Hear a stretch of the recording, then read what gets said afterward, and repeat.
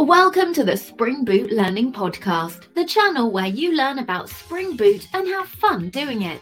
And now for your host. He's a developer on the Spring team, a coffee-loving code wrangler, and the biggest Doctor Strange fan you'll ever meet, Greg Turnquist.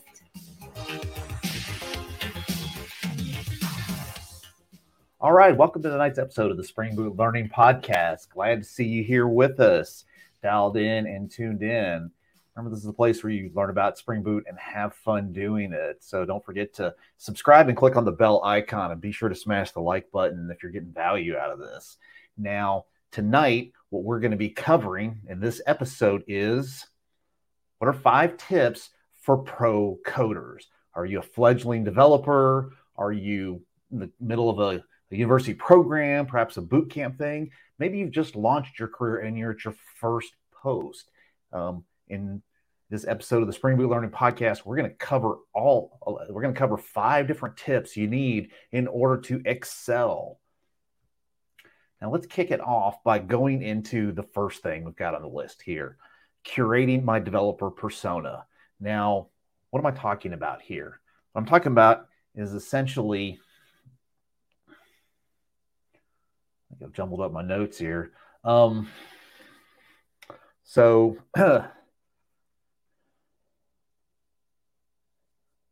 Okay. What does it mean to have a development persona? It means you have a certain presence, a certain collection of aspects that you're trying to get out there, that you're trying to share with people. And so one of the first places I would think about starting to lay out who and what you are is going and making sure you have a LinkedIn profile set up. Have you set things up on LinkedIn to have a demonstration there? Now, if you don't even know what LinkedIn is, it's sort of like social media, but for professionals. You can connect with other people that are in your industry. I don't know, 10, 15 years ago, I was less than impressed, but it's actually risen up massively, I think, and it's useful. So it's essentially like you can curate your own resume, and that's a really handy thing to have out there. But you also need to have other things. You can start talking about, what about putting yourself on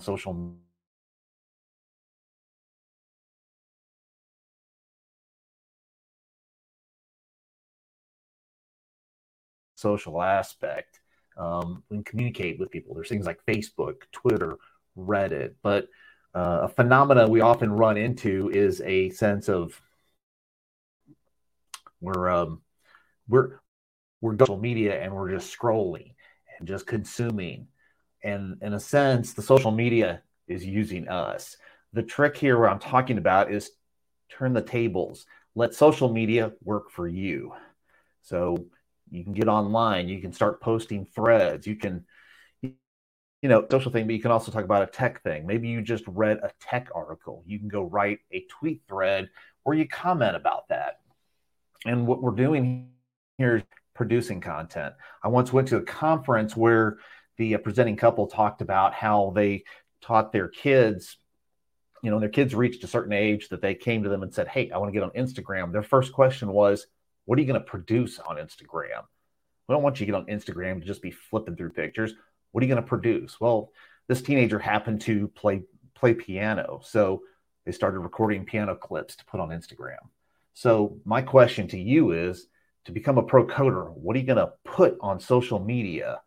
Maybe that's something to think about if you haven't really thought about it in that way. Now, something else that you need to look at is, let's see, what's the other thing we got here on the list here? There's some other aspects to your developer persona, and we're going to get into this as we go through the rest of tonight's episode. But first, I do want to remind you that you can subscribe to this podcast if you go visit springbootlearning.com/podcast. So not only can you find us on YouTube, if you're catching this on the replay, you could be listening to it out there on one of the other platforms. I pull, after the live stream's over, I pull it down and I upload it, and it goes out everywhere you can listen to a podcast. So check that out. Now, right now, what we're talking about is 5 tips for pro coders, and we're talking about curating your developer persona. So we talked about social media and building a LinkedIn profile so you can start to catalog your training, your experience, places that you have worked, assignments that you've done, certifications that you've accomplished, that kind of thing. But something else you need to start fitting in there is, I really do have my notes scrambled up here. So I think one of the points I'm going to make, I've listed under this one, actually belongs later in the talk. So we're going to flip to the next one. So what we're going to talk about is the part 2 the second tip for becoming a pro coder. Now hang on, because we're going to go through 5. But the second tip for becoming a pro coder is building your workspace. Now what all does that entail? What does it mean to have to build your workspace? Just checking to see if we've got any comments coming in. If you're getting value out of this, smash the like button if you're catching it live here right now.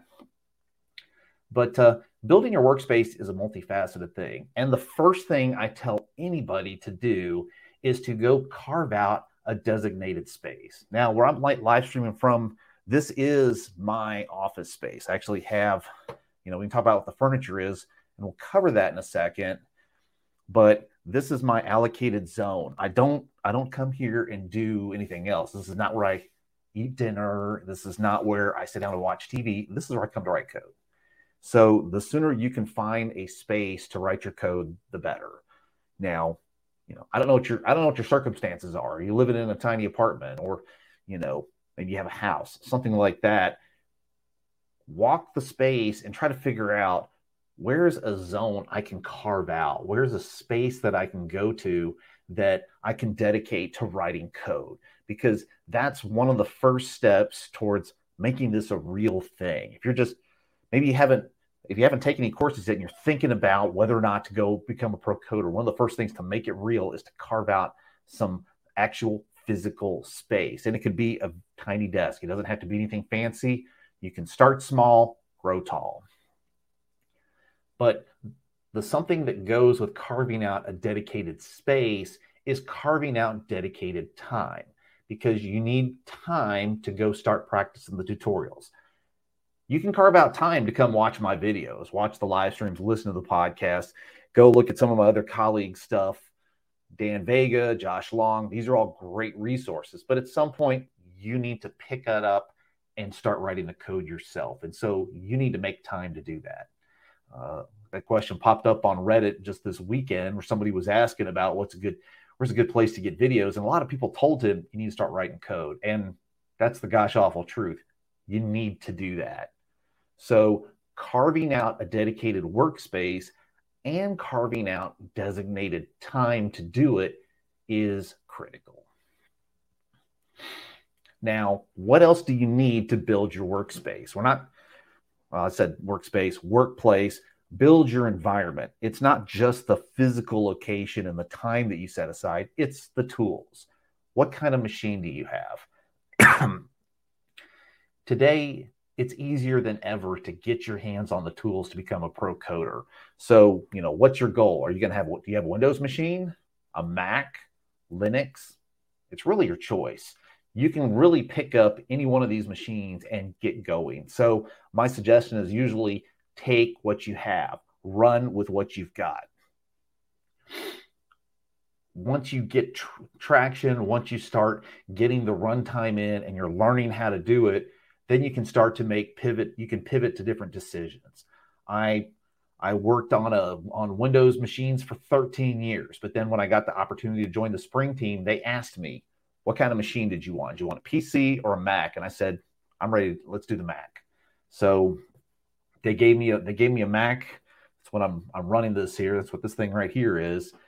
And I love it. But I have colleagues that are using, they've got Dell laptops loaded with Ubuntu Linux on them. And I know other people that are using Windows. Go use what you have, learn what it has to offer you, and then you have a chance to go compare it with other systems. So think about that. Now, the next thing is, what about your environment, your tool? I've actually posted some videos about this, about what IDE or integrated development environment should you be using. I use IntelliJ IDEA. There's other tools out there. There's Eclipse. There's the Spring Tool Suite, which is a Spring flavored version of Eclipse. And then there's VS Code. Those are the biggies. There's other stuff out there like NetBeans. My suggestion on that front is to go try each one out. I should have brought up a jug of water or something before I got started. But go check them all out. Give them each a week or two, maybe a whole month, just to see what they have to offer, to give it a shot. And then after that, you can come back and finally accept IntelliJ as the proper solution.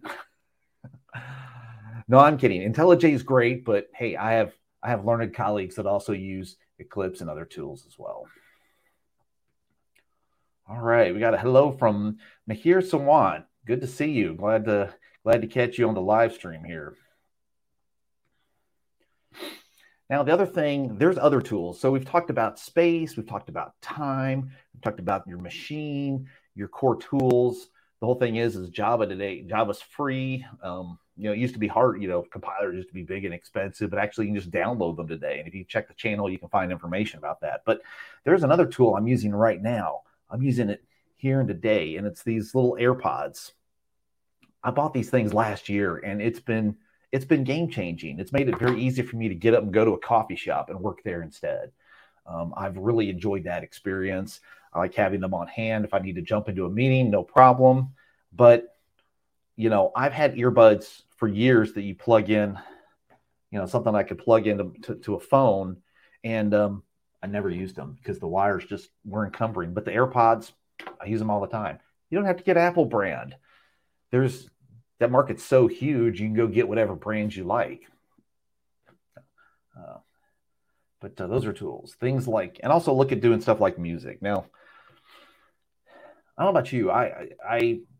I've gone through different phases of whether or not I can code to music or not, but I like listening to 80s synthesizer playlists. But I don't know what you listen to. You can go build playlists, whether you're using Spotify or what have you. So, use whatever suits your needs. If you need some music, if you need a blast, if you need some speakers on your desk, you can do that, or AirPods. And then, what are you going to, what is your goal here? Now, I realize this is a Spring oriented channel, so we're talking about Spring and Java and stuff, but what are you doing? Are you a JavaScript junkie? Python, Rust, C++? I've got friends that write on stuff on all these platforms, and I've had people ask, do you have to use Java to make money in this industry? Nope.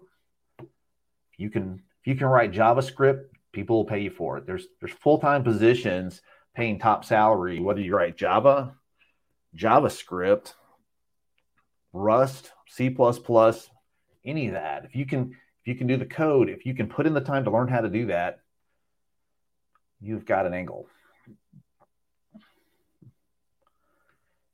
Now, what about furniture? We made reference to it briefly.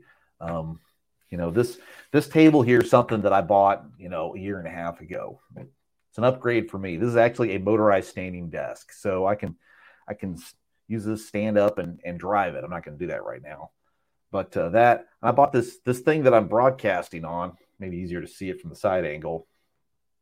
This thing up here, this is just a 4K TV set, and I think it costs $200.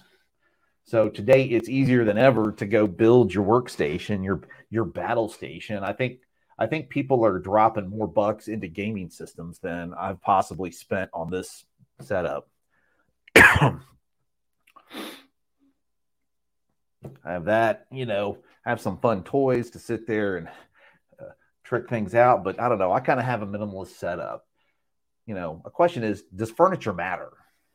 Do you really need something? Do you need a standing desk or is a fixed desk? Okay, whatever works for you. Start small, grow tall. So if you can find a cheap desk, one thing I'd say is don't go into debt to build your dream system. Start building the code. The first thing you need to learn how to do is build the code. So find any kind of desk that's operational and go with it. That's all it takes to get off the ground. I'd say get a decent chair. One thing that if you're going to sit in a chair like this, it's good to get a decent chair. You can actually spend some serious coin on chairs. I've seen chairs up in the 4-figure range that may make you go, yikes! You spend that on a chair? I haven't spent that much money yet, but also my father-in-law looks for these deals. He found these things at super discount price. So maybe I've got an edge you don't. But look at what suits you. Go check out chairs, and if you're going to go to some Office Depot kind of location to check out things like that, go sit in every chair that they have and figure out which one you like. Maybe you need one with the mesh stuff to help your back breathe, that kind of stuff.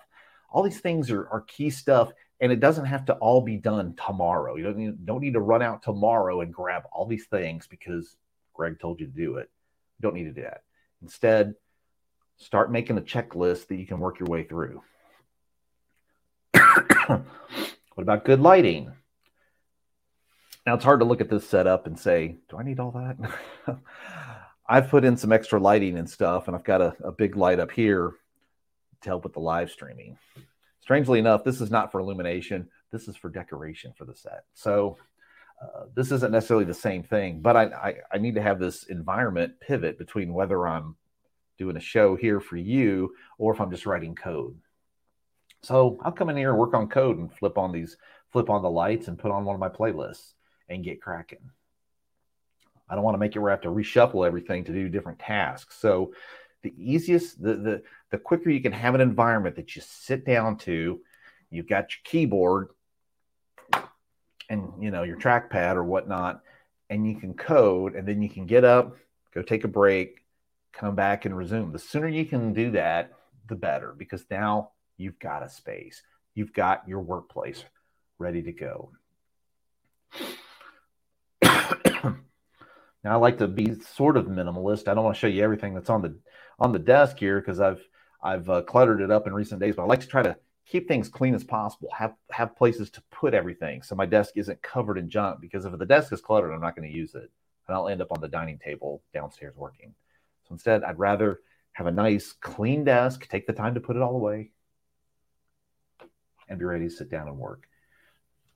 Now, the last thing about building your workplace is you need to consider this. You need to think about taking breaks. This is part of your workplace thing.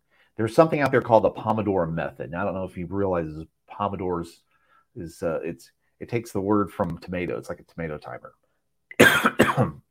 The idea is to work for 25 minutes and then take a 5-minute break. Another 25 minutes, take a 5-minute break. Now, there's a little more to it than that, but that's the essence of it. Now, I found an alternative to having some timer is to pick a playlist of music that you like that's not distracting, that's about 25 minutes long. When the playlist is done, take a break. I have a 30-minute playlist, and if you actually go check the channel, there's actually a video where I play the music that's on there. It's a little bit over 30 minutes. But essentially, I'll play my playlist, and when the playlist is done, I take a break.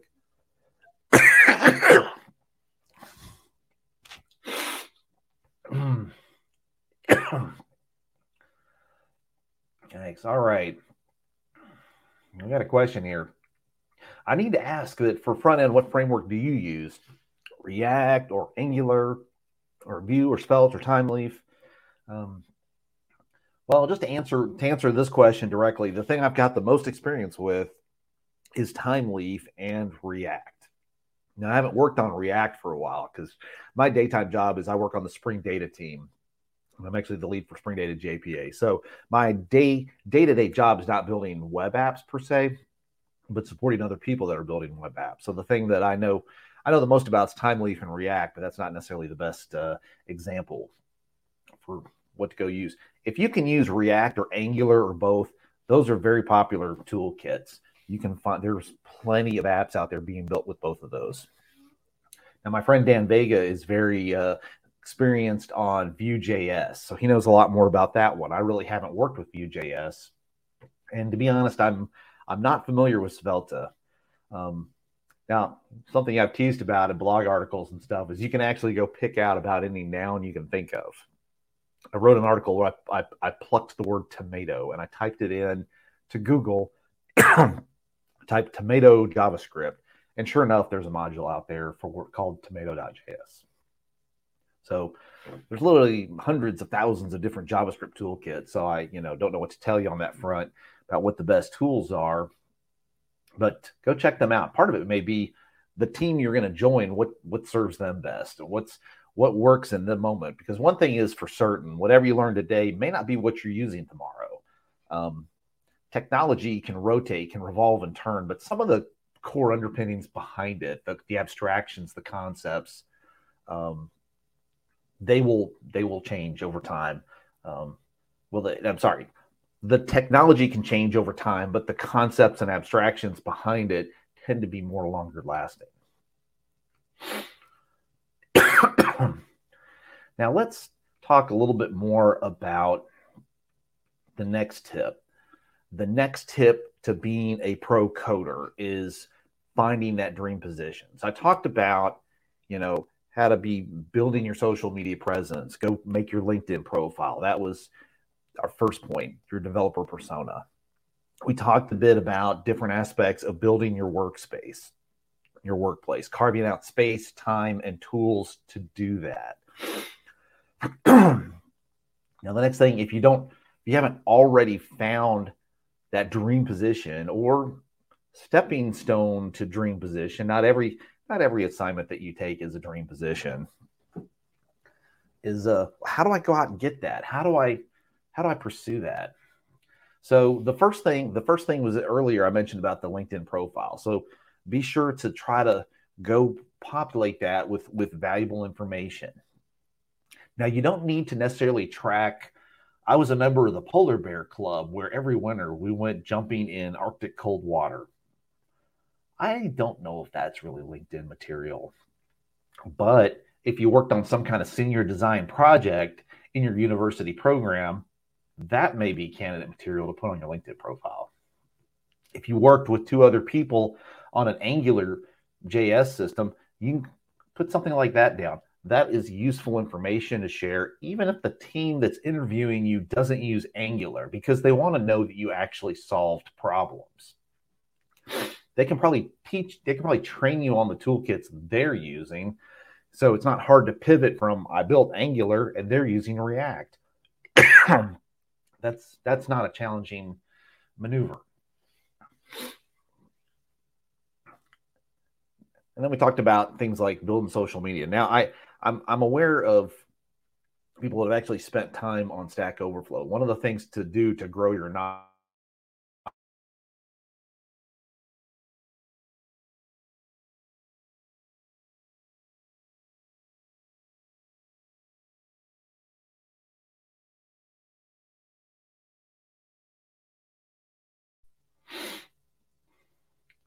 getting hiccups here. Okay, I don't know. I'm seeing some glitches here. Okay. So some of the stuff to gain my footing here is to capture experiences that you had.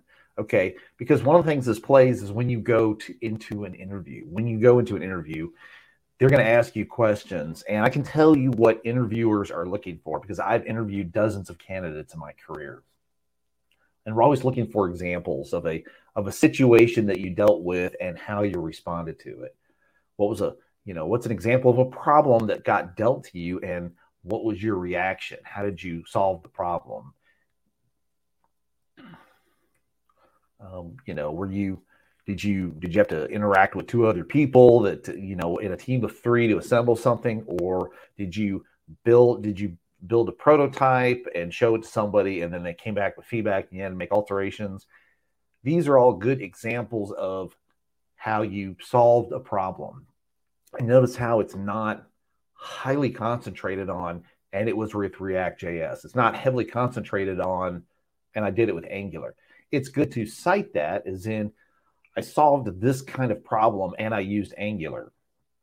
It gives an example of I interacted with this technology and I used it in this way. But not everything is about how much can this person quote the, fundamentals of React.js. They're not looking for that. That's kind of a bonus. They're trying to look for, if we hire this person and train him up on the tools, is he going to be a problem solver on our team? That's vital. So in this case, past examples are your friend. So it's good to sit down and think, what are some of these examples that I've had, and where I can write them down and use these as stuff. You can look at key examples to think of are what are areas where you tried some new tech. You had a problem to solve and used it as an opportunity to learn a new batch of tech. We're always having to learn new tools, so being able to demonstrate that kind of initiative is valuable. What about problems that you tried to solve? I mentioned that a bit. Another key thing to demonstrate an example of is what about working with a colleague? Something I had to do in my university program was do what was called a senior design project. I had to work with 2 other people. And I've talked to so many people that went through this that it's almost like a recurring theme that in a team of 3 people in a university program, inevitably one of those 3 people sort of doesn't care about the assignment. And so you're left with the phenomena of, well, the 2 of us have to implement 3 people's worth of development.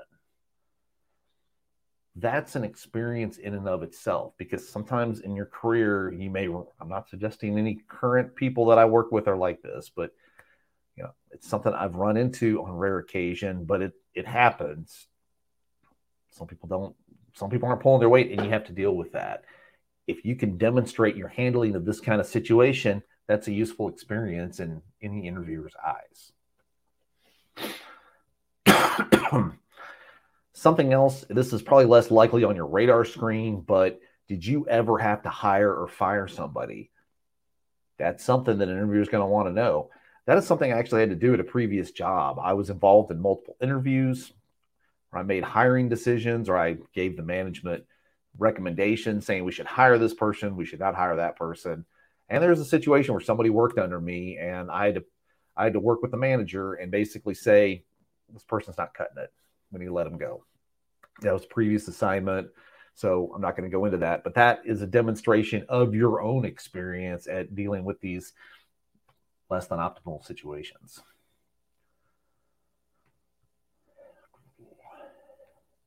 What do you got? I'm in college now, pursuing a master's degree in comp sci. My classmates asked me if Java or Spring is scalable. Is this compatible with JavaScript? And I don't know what kind of it's kind of cut off there. So, okay. So, I don't know. So is Java or Spring a scalable, does it work with JavaScript? Pretty much, yes. Java Spring is a very powerful technology for backend systems. There's all kinds of websites out there that are built with various JavaScript front end. HTML plus JavaScript plus CSS is running in the front end, and they talk to a Java backend. One of the biggest Amazons out there is the Alibaba company in China. It's like 5 times the size of Amazon or something like that. A huge company. Basically, it's a giant store in China. It's an online store. Back end, they're running on Java. Back end, they run on Spring. They use Spring MVC. I haven't seen the latest stuff, but at least that data is at least up to date since 2020 or so. But some of the biggest outfits out there are using Java and Spring.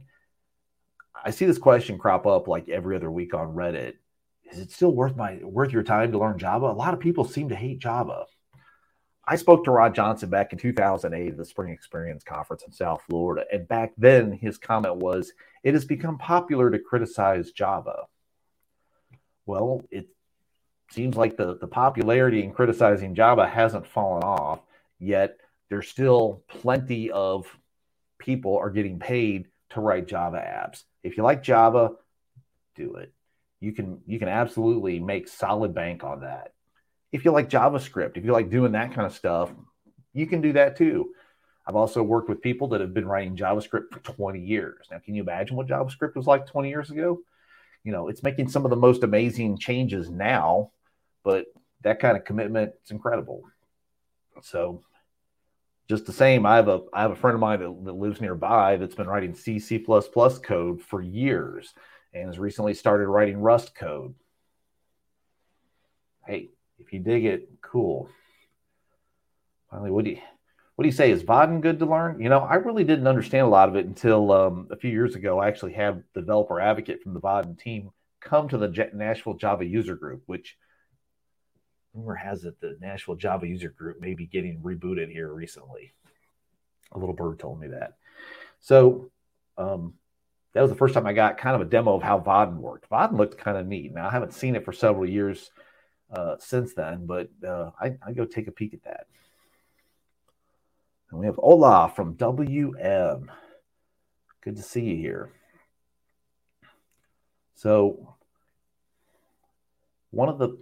now going back to finding that dream position, I was talking about some tactics to use, and there's more of this. There's a video on my channel I talked about it, but why not dive into it right here?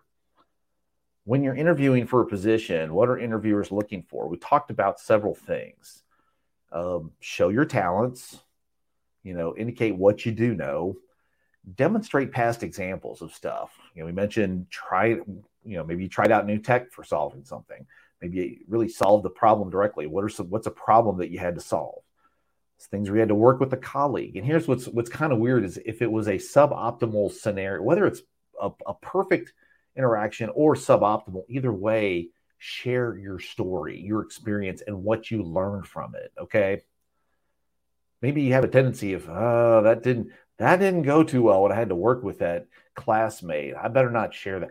No, absolutely share it. What did you do? How did you overcome it? Or how did you deal with it? You don't need to just give us the bottom line. I got to be. No, share the story. How did that go? And then we talked about if you've had any experience with hiring and firing. The important thing is when somebody asks you a question in an interview, you want to keep the conversation moving. So when they throw out the question, so have you ever worked with React.js? And you haven't, it shouldn't be, no, I don't, no. No, it says, well, I didn't work with React.js, but I did solve a problem with Vue.js, and it went like this. Be ready with, this is why it's good to go through your experiences and write them down on a cue card before you walk into the interview. And think about these examples.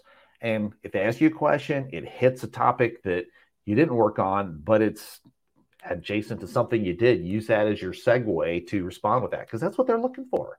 They're looking for those examples. So go provide them, do it. And like I said, examples.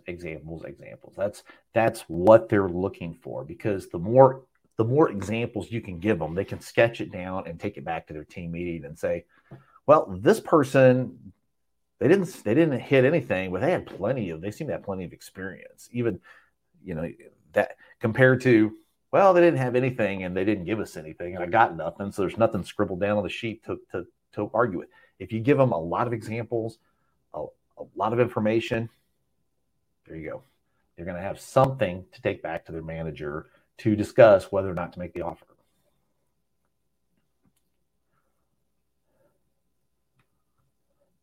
Now, before we get to the fourth point, I want to share with you the sponsor of today's podcast episode. This video is sponsored by Learning Spring Boot 3.0 3rd Edition.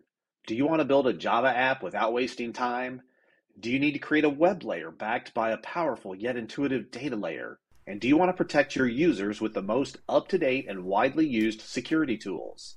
Learning Spring Boot 3.0 3rd Edition will show you the way.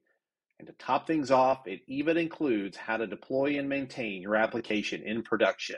Check it out at springbootlearning.com/book and order your copy today. Now what? You've got it. What are you supposed to do? What is your situation? And so one of the first things that I'd recommend you do is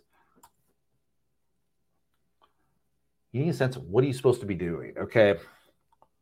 Different teams, they have different tools for managing their workflow. So you can have things like ticket management systems. So we got tickets. There's different dashboards out there. We actually have a project board for the Spring Data team that actually collects all their different tickets from multiple repositories and puts them in what's called a swim lane, okay? So there's one column where we have, here's the incoming tickets, here's the active tickets currently being worked, the tickets that we're waiting for feedback from other people, and the tickets that are under review and the ones that are done. So you have a sense of the tickets kind of flow through the thing. We can sort them in priority and move them across. But there's a common sense that from the dashboard, from this project board, we can all see what we're working on. What kind of tools does the team you're joining have? So if you can be able to say, hey, where is my work list? Where's the things that I'm on the hook for? That's a great place to start at for what do I do? Now, you may want to, this is a great opportunity to talk with your manager and say, what about a worksheet? Do I need some kind of like a Google document or, piece of paper? I recently did a release for Spring Data and I wrote down comments about stuff to do and I turned them into tickets, but nevertheless, piece of paper. I can start writing down what needs to be done, what's expected of you, or find out they may have other tools. There's things like Trello. There's actually, 101 different tools that they have for managing workflow. All these teams are eager to manage the flow of work. So talk with your manager or team leader about how to work with the tools and go embrace them. Go work the stuff, okay? As long as it's something that you and your manager or you and your tech team leader agree upon, then we now have agreement. And when I say agree upon, let me be clear.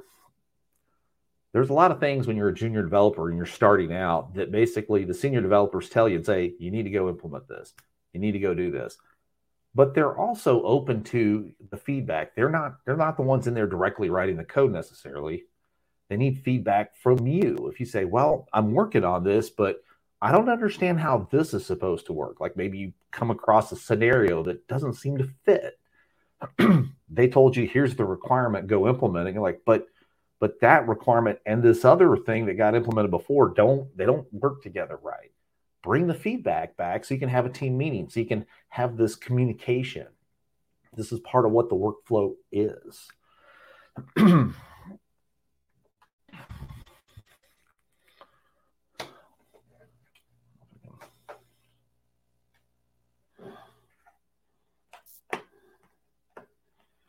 I can get the other monitor to power up here. This is part of what collaboration is. It's not just stuff from on high comes down to you and there's no communication back. This is engineering 101. It's like we need to communicate back and forth. There needs to be communication up and down in all directions.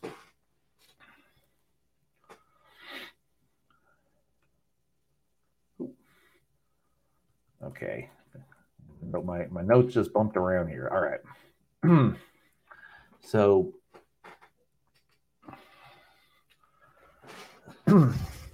now there's one other little secret trick that I really recommend you do. And it's go create a work log. Now, what is this I'm talking about? I just talked about a worksheet where we're talking about what are you doing?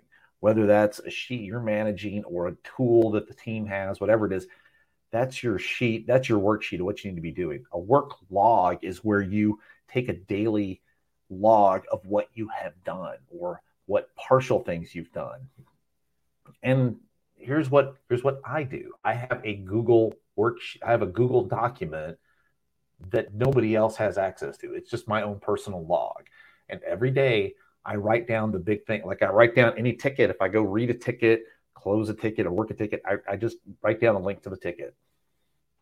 And usually just a couple words. I don't put the whole story in there. That's what goes into the ticket itself. But I want to put a link to the ticket and what I did. Ticket 58, closed it out. Ticket 31, gave feedback to the op. That kind of stuff. If I met with my manager, I write that down. Sometimes I actually have to, I've got kids, so sometimes it was like I had to leave work early to go pick them up from school or something like that for a certain situation. So I may go put that in the log. And then the next day, I go into the log and I start a new entry. I just kind of push all the content down. I've got, each entry day by day. And you know what that thing gives me? You know what that work log offers me? It beats imposter syndrome. It kicks it in the pants. Because every time I go to this sheet, at a glance, I can see what I just did for the past 2 weeks. The past 1 to 2 weeks is right there in visible range. And it's like, wow, I got a lot of stuff done because I've made a point of deliberately writing down everything I worked on. We have this limited, immediate memory. There's something about short-term and long-term memory, what gets committed to long-term. And at a glance, if somebody says, hey, what'd you do this week? Oh, I don't know. I worked on some tickets. That doesn't sound impressive. But if you wrote down every ticket you worked on, some days I'm like, wow, I worked on 10 tickets that yesterday. That's cool. It gives me a real boost. And it's something that has taken time for me to take on. And I recommend it to you as a great tactic to start logging your activities. It really reinforces you're getting stuff accomplished. You're serving this team. You're helping them out. Now, what if you're in school or something? You can do something like that as well. You can log what you study, what classes you studied, what assignments you worked at, this kind of thing. It's never too early to start building some of these habits. So I'd suggest doing that, whether, if you're in a CS program, if you're at boot camp, if you're at your first assignment, any one of these ways, I would suggest starting a work log like that. It's really cool. And it's got an extra bonus feature. When your management gets together every year to decide who's going to get what bonus amounts, who's going to get potential raises or even promotions, your manager needs information to go to those meetings with. And if your manager is coming to you saying, what can you tell me that I can take to that meeting on your behalf, that I can make the case that you deserve to be at the top of the pile? Look, I've got this log. It goes back, if I've been working at this company for 2 years, hopefully I have 2 years of entries. Look in there. You should be able to harvest. What did I do in the past 12 months? You can give him all the raw data and let him do the work of extracting what's most important. Maybe he has a hint of what they're looking for, but nevertheless, you'll have built this track record. And guess what? The third benefit of that, I just thought of it now, is if you go looking for another position, if you're changing jobs, something like that, if you want to go into an interview process, I talked about bringing in examples. Whenever you go into an interview, have examples, situations you worked on as examples. Here you go. It's your work log. It should be in your personal Google account, not your company Google account, ideally. So that way, that's a worksheet, that's a work log you're maintaining for your benefit. And that's something you can take that to any situation.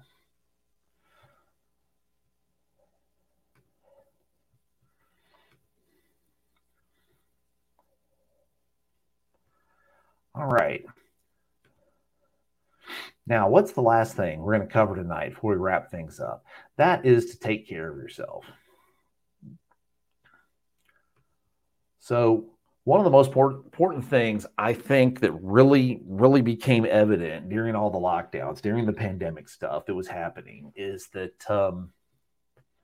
it becomes really hard to take care of yourself when you're in the midst of, that kind of stress. And so I want to be the first to tell you, at your work, I don't know if you're working remotely. I don't know if you're going on site to work in the office, or you're going to classes on site or virtually. I don't know what your situation is, but either you finish a class, or maybe you finish an assignment. You spend a couple hours coding an assignment, or you spend a couple hours knocking out some tickets at your position.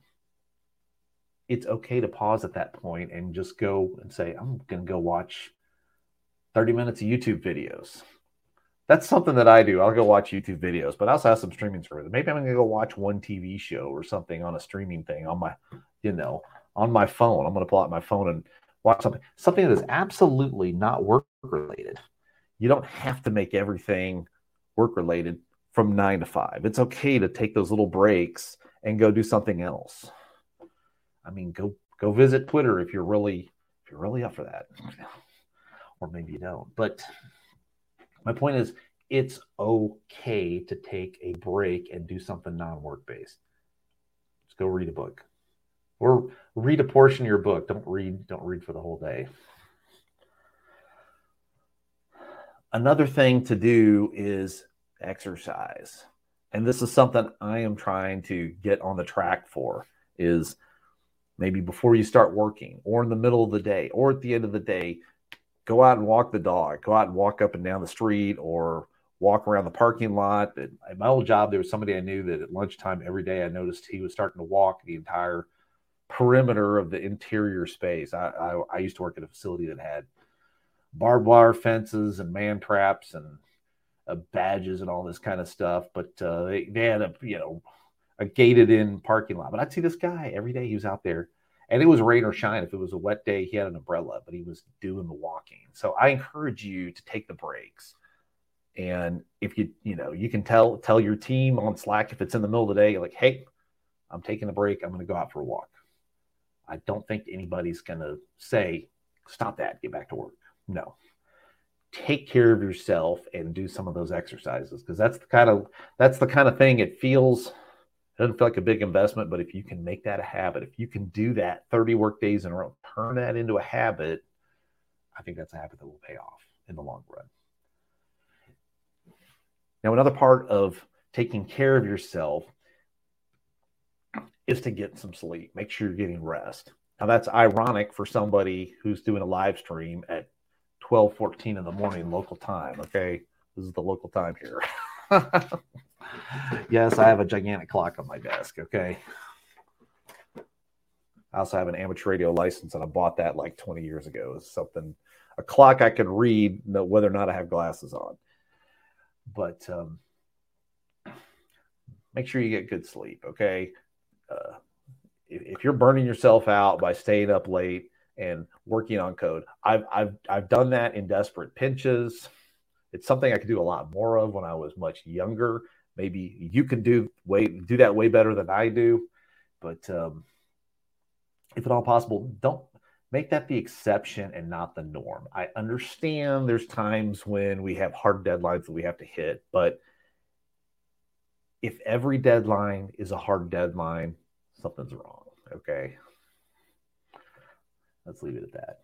And don't forget to take that lunch break, take that coffee break, take whatever it is, take the break. That is something in a previous live stream, a friend of mine, Russ Miles, came on, and we actually did a podcast together once long ago, and that was something he said he says it's really hard, but it's important that you take that break. We coders, we like to code. It's very easy to get sucked in and say just a little bit more, just a little bit more, and before you know it, you've been coding solid for 4 hours. Well, I hate to break it to you, there are studies out there that show coders are lucky if they can get 4 hours of throughput in one given day. So the idea that you're going to work from 9 to 5 for 8 hours and be coding for 8 solid hours is ridiculous.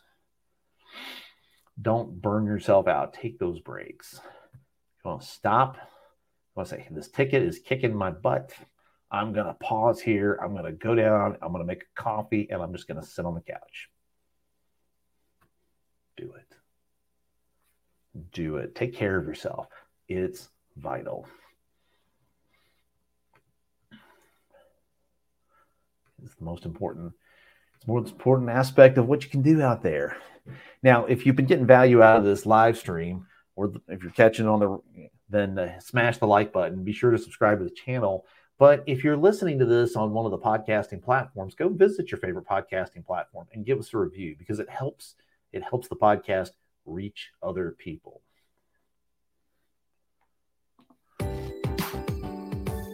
This episode of the podcast is over, but your code writing journey continues. Visit springbootlearning.com and find links and resources to help you write better apps.